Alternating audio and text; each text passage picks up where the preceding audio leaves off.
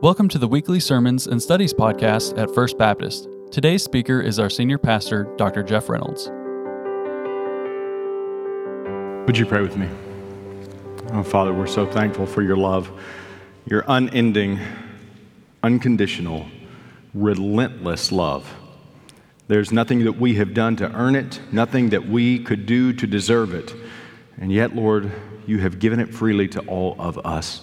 You have so loved us that you gave your only begotten Son so that by faith in Jesus Christ, we might be forgiven of all of our sin and brought home into an eternal relationship with you. And Lord, we know that you stand with your arms open, ready to receive anyone who will come to you in repentance and faith. And so, Lord, now, as we turn to your word within the context of your amazing and all-surpassing love, we pray for those of us who are in Christ, that we would be drawn nearer to you, or transform us by the renewing of our minds that we might become more like Jesus. And Lord, for those who are participating in this service right now, who have yet to place their faith in Jesus, we pray, Lord, that through your word and by your Spirit, you would lift Jesus up before them so that today they would come to you. They would respond to your love, to your grace and to your mercy by repenting of their sin and turning away from the life they've been living to turn toward you, that they might have everlasting hope and peace and joy. And so, Lord, we pray that through your word and by your Spirit that you would do work of eternal consequence this day. We ask it in Jesus' name. Amen. Every Sunday morning when we're driving to church, we listen to a particular CD, and we've been doing that for years, thanks to Sandra Webb, who is so kind to keep me in the newest Casting Crowns CD. Some of you all know Casting Crowns. They performed at SkyPack. In fact, when they performed in 2015 at SkyPack, during intermission, Brad Sine, who was then the chair of the pastor search team, caught me outside trying to call and check on a babysitter, and I got to meet a representative of First Baptist Church that day. Who knew that a few years later we'd be here? But anyway, there's one particular song on the CD that we're listening to now that always stirs me every time, and it's usually the first one up as we're leaving the house, and it's entitled Desert Road. And it goes like this. It says, I don't want to write this song. I don't want this pain to be my story. I don't want this desert road. Are you sure this is the plan that you have for me? Out here in the dust and clay, God, if there's a bigger picture, it's getting hard to see today. But I know that you won't leave me. I don't know where this is going, but I know who holds my hand. It's not the path I would have chosen, but I'll follow you till the end. Lord, as long as I'm breathing, I will make your glory known, even if it means I'm walking on this desert road. You got to understand, one of the things about my job is that I walk with people on desert roads every week. You know, when you're a preacher, you celebrate the highest of the highs and you walk through the lowest of the lows. And these last several years have been particularly difficult on everybody. We had the worldwide pandemic. That was remarkably difficult, but life didn't stop in the midst of a worldwide pandemic. And if you've noticed, it hasn't stopped as we've come out of the worldwide pandemic. And now we're talking about things again like, influenza and strep throat and mystery viruses that are causing a common cold and a cough to linger. But not only that, we're still dealing with diagnoses, heart issues and circulation issues and lung issues and cancer issues, and we're dealing with relationship issues. We're dealing with life issues. And the thing about it is, the longer we all live, the more we recognize this is normal. But it's not right, is it? There's something in us that cries out, yes, we're getting used to this, but we hate it, and it can't be what God designed for us. I don't want to walk this desert road. And so we're confronted once again with the reality that we live in a sin-fallen world. That yes, in the Garden of Eden, everything was wonderful, but we sinned, and everything became not so wonderful. Death was ushered into the human story, a part of the narrative God didn't intend until we turned away from Him, and that's the consequence of sinning against God. The wages of sin is death. And so we have to deal with realities that we'd rather not face. We have to walk roads that we would rather not walk. And sometimes the divergence between a godly way of living and an ungodly way of living is clarified before us. Have you turned on the news in the last week? The worldview divide of those who would trust and follow Jesus and those who have no concept of who Almighty God is seems to be deepening. And so we look to the Lord and we say, I don't always want to walk this road. And this pain, I don't want this to be my story. And you know what's interesting is every Sunday when we drive out and we pull out and we're listening to that song, I'm thinking of somebody who's walking a desert road right now, some of you, and sometimes me. And I'm reminded of why on a Sunday morning when it's chilly outside, we come together. Why we go to the trouble of joining together in person and virtually to look together to Jesus. And the reason is this: in Jesus Christ, we have strength for today and bright hope for tomorrow. In Jesus Christ, we have the gift of Almighty God who loved us and gave His Son for us so that we might have hope that transcends this moment. We have the reality that Jesus has gone to prepare a place for us. And if He's gone to prepare a place for us, then one day He will return to retrieve us, to take us to be with Him so that where He is, there we may be also. We have hope that one day Christ will return, and He will return to gather His people and to judge the world. And for those of us who trust and follow Jesus, we recognize that we have surrendered ourselves to Jesus. He is our Lord. He is our Savior. So all of our sin was placed on Him and crucified at Calvary.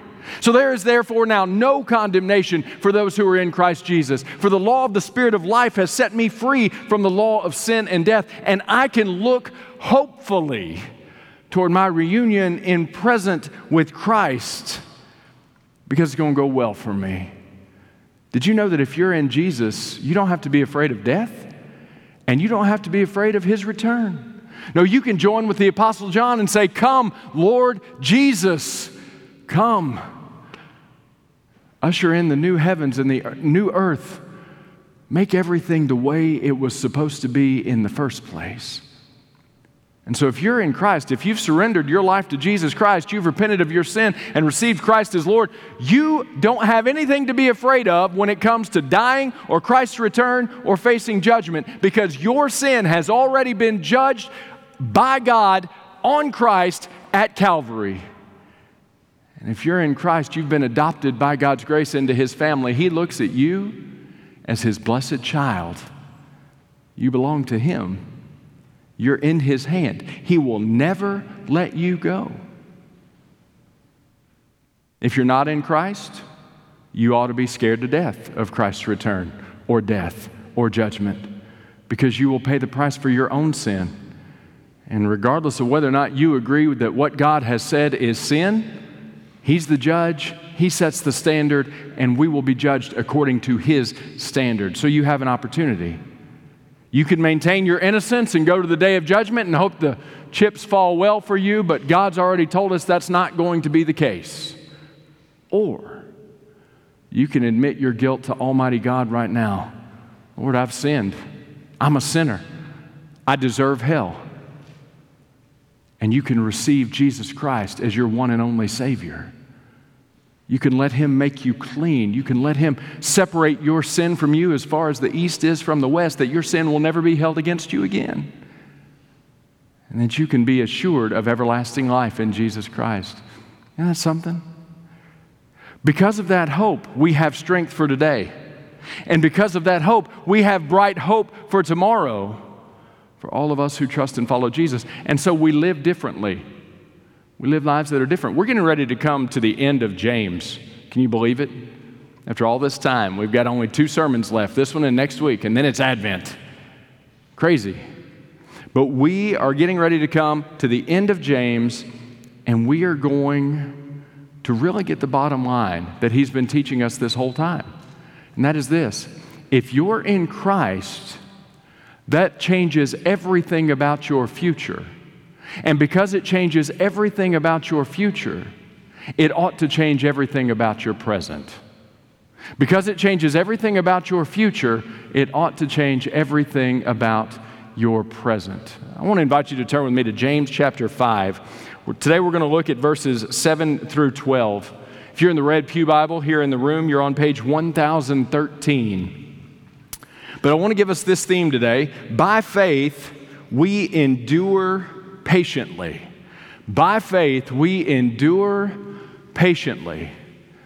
James is the brother of Jesus, and he writes as he's carried along by the Holy Spirit, saying this, James chapter 5, verses 7 and 8. Be patient, therefore, brothers, until the coming of the Lord.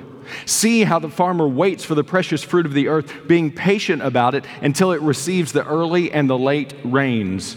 You also be patient. Establish your hearts, for the coming of the Lord is at hand. Our first point today is this: by faith, we wait patiently for Christ's return. By faith, we wait patiently for Christ's return. You can look into Scripture and you can see passages like this, particularly in 1 Thessalonians, but scattered all throughout the New Testament, where God, through these human writers, is saying, wait patiently for the coming of the Lord. Wait patiently for the coming of the Lord. Wait patiently for the coming of the Lord. Today, in our reading, in the Old Testament reading, the Psalms, we were confronted with this idea of yearning for God's rescue and vindication of His people. Did you know that God's people have been yearning for His vindication, His rescue in our lives for all of human history? God, please intervene, because life in a sin-fallen world gets pretty rough sometimes. And I don't want to walk this road. And I'm not real sure this is the plan that you have for me. I don't want to travel this desert road. However, I'll trust you. God's people have cried out. And so James says, establish your hearts, for the coming of the Lord is at hand. You say, well, it's been 2,000 years. He hasn't returned yet. But remember, Peter would tell us that with the Lord, 1,000 years is as a day, and a day is as 1,000 years. And He is not slow in fulfilling His promise. Do you know why Jesus hasn't come back yet? Compassion. Compassion. Not wishing that any should perish. Because when Christ returns, when that trumpet sounds and Christ returns in that eastern sky, the day of mercy is over for those who are outside of Christ. And the day of judgment has come. It's just like when God shut the ark door. Presumably anybody could have gotten on Noah's ark, but they didn't want to. They thought Noah was an idiot. They preferred to go their own way. But then the day came when the rain started and the springs of the earth burst forth. And what happened? God put Noah and his family in the ark, and what did He do? He shut the door. And I can promise you that there were people who wanted in at that point. But the problem was the day of mercy had come to an end and the day of judgment had come. And it didn't matter once the day of judgment had set in how badly you wanted mercy, because the deadline had fallen. When Christ returns, the deadline will have fallen. Until then, His arms are open to receive anyone who will come to Him in repentance and faith. But you wonder, why hasn't He come yet? And some of you may scoff. You may say, well, it's been 2,000 years and I haven't seen Him anywhere. What you're scoffing at is His patience toward you. He doesn't want you to perish. He takes no pleasure in the death of the wicked, but He wants everyone to come to life in Christ. But one day He will come. For those of us who are in Jesus, Paul writes to Titus, listen, he says, for the grace of God has appeared, bringing salvation for all people, training us to renounce ungodliness and worldly passions, and to live self-controlled, upright, and godly lives in the present age. Listen to this, waiting for our blessed hope, the appearing of the glory of our great God and Savior, Jesus Christ, who gave Himself for us to redeem us from all lawlessness and to purify for Himself a people for His own possession, who are zealous for good works. If you're in Christ, Paul writes to Titus that we are waiting for what he calls our blessed hope, which is the appearing of the glory of our great God and Savior, Jesus Christ. This is the blessed hope that we have, that one day Christ will return and all will be made well. It'll be okay. It really will. So it doesn't feel okay now. Well, there's a reason. It's not okay now. It's not. We still have to deal with struggle and hardship and diagnosis and sickness and addiction and relational struggles and all the things. That's evidence of living in a sin-fallen world, but the day is coming when Christ will return and there will be a new heavens and a new earth in which righteousness dwells and all will be well. We'll have resurrection bodies that are impervious to sin or sickness, disease, death, or pain. All will be well. We have this hope. So what do? We wait patiently for it. James writes, wait patiently for it. But you're going to have to endure. Incidentally, if you're a believer, if you're a non-believer, you ought to be scared to death about Christ's return. But if you're in Christ and you struggle with fear with the Lord's coming, I would just invite you, turn to 1 John, pray, ask God to wonder why the lights are all going out. And we do wonder why the lights are all going out, but I'm just going to keep on talking because you can hear me. But ask God to strengthen you and encourage you and bolster your faith. Read His Word and read about the blessed hope that we have in Jesus. So let me pause for a second and say, the only other time I've been preaching on a Sunday morning when all the lights went out was at First Baptist Church of Franklin, Kentucky. And we were ordaining a deacon that day. His name was Ray.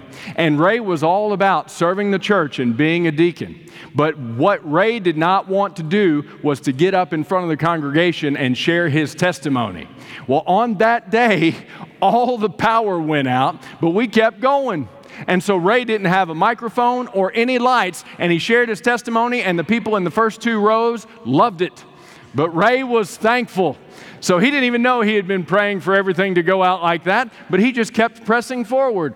We'll do the same today. Amen? All right. So our first point, we wait patiently. Hey, here's a sermon illustration. Jesus said He would come unexpectedly, like a thief in the night. Some of y'all are going to think we planned this now. We have not. Can unexpected things happen? So what's the best thing to do when unexpected things can happen? Make sure you're squared away so that when the unexpected happens, it's all good for you.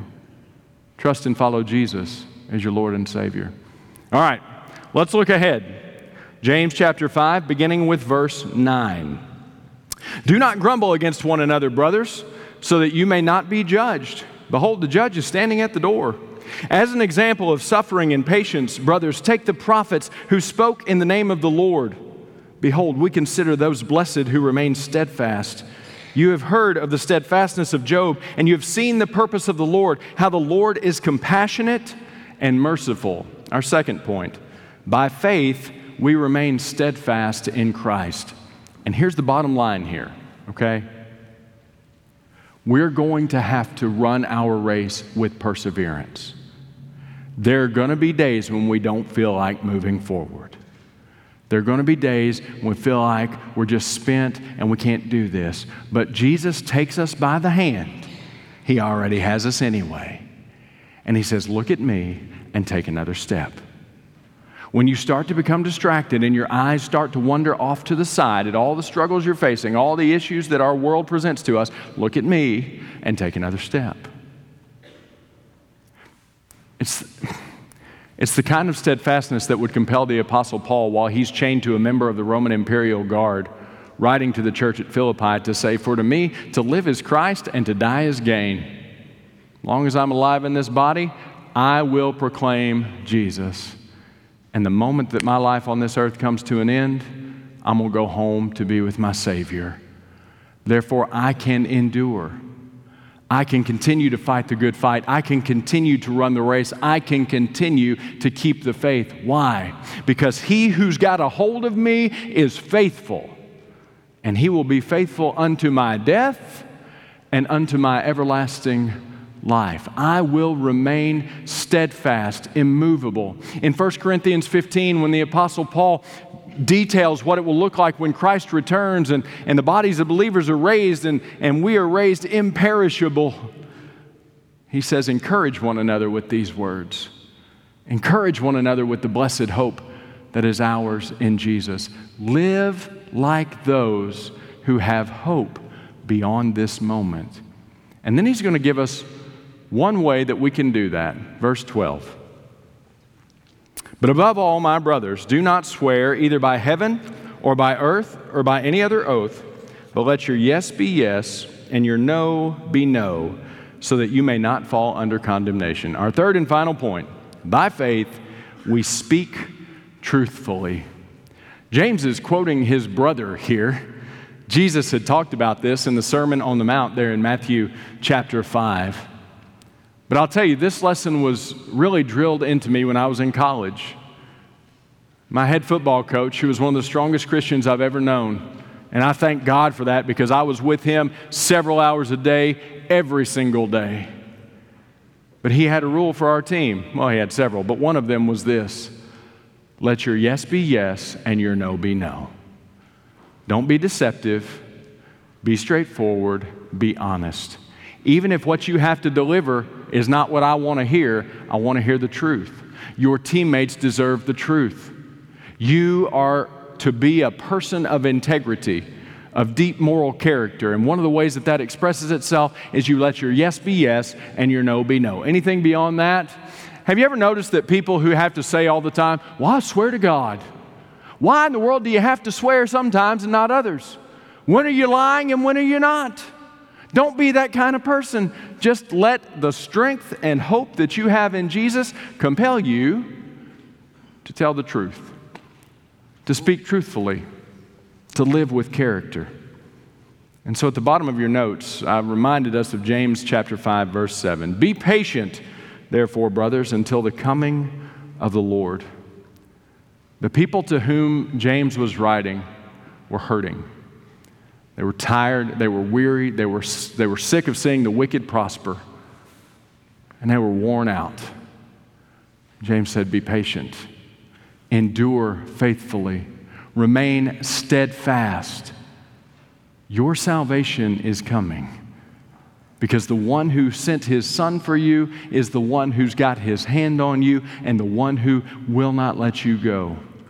He will see you through until the end, and you will find that the end is only a new beginning unto everlasting life and hope that can never be taken away from you. So endure, persevere, fix your eyes on Jesus. Take another step, even when it feels like you can't take another step, because you're looking to Jesus. You're running with perseverance. He will complete the good work that He has begun in you, for He is faithful all the time, forevermore. Thank you for listening, and we hope you'll join us next time. We'd love to connect with you. Just email connect@firstbaptistbg.org or call 270-842-0331.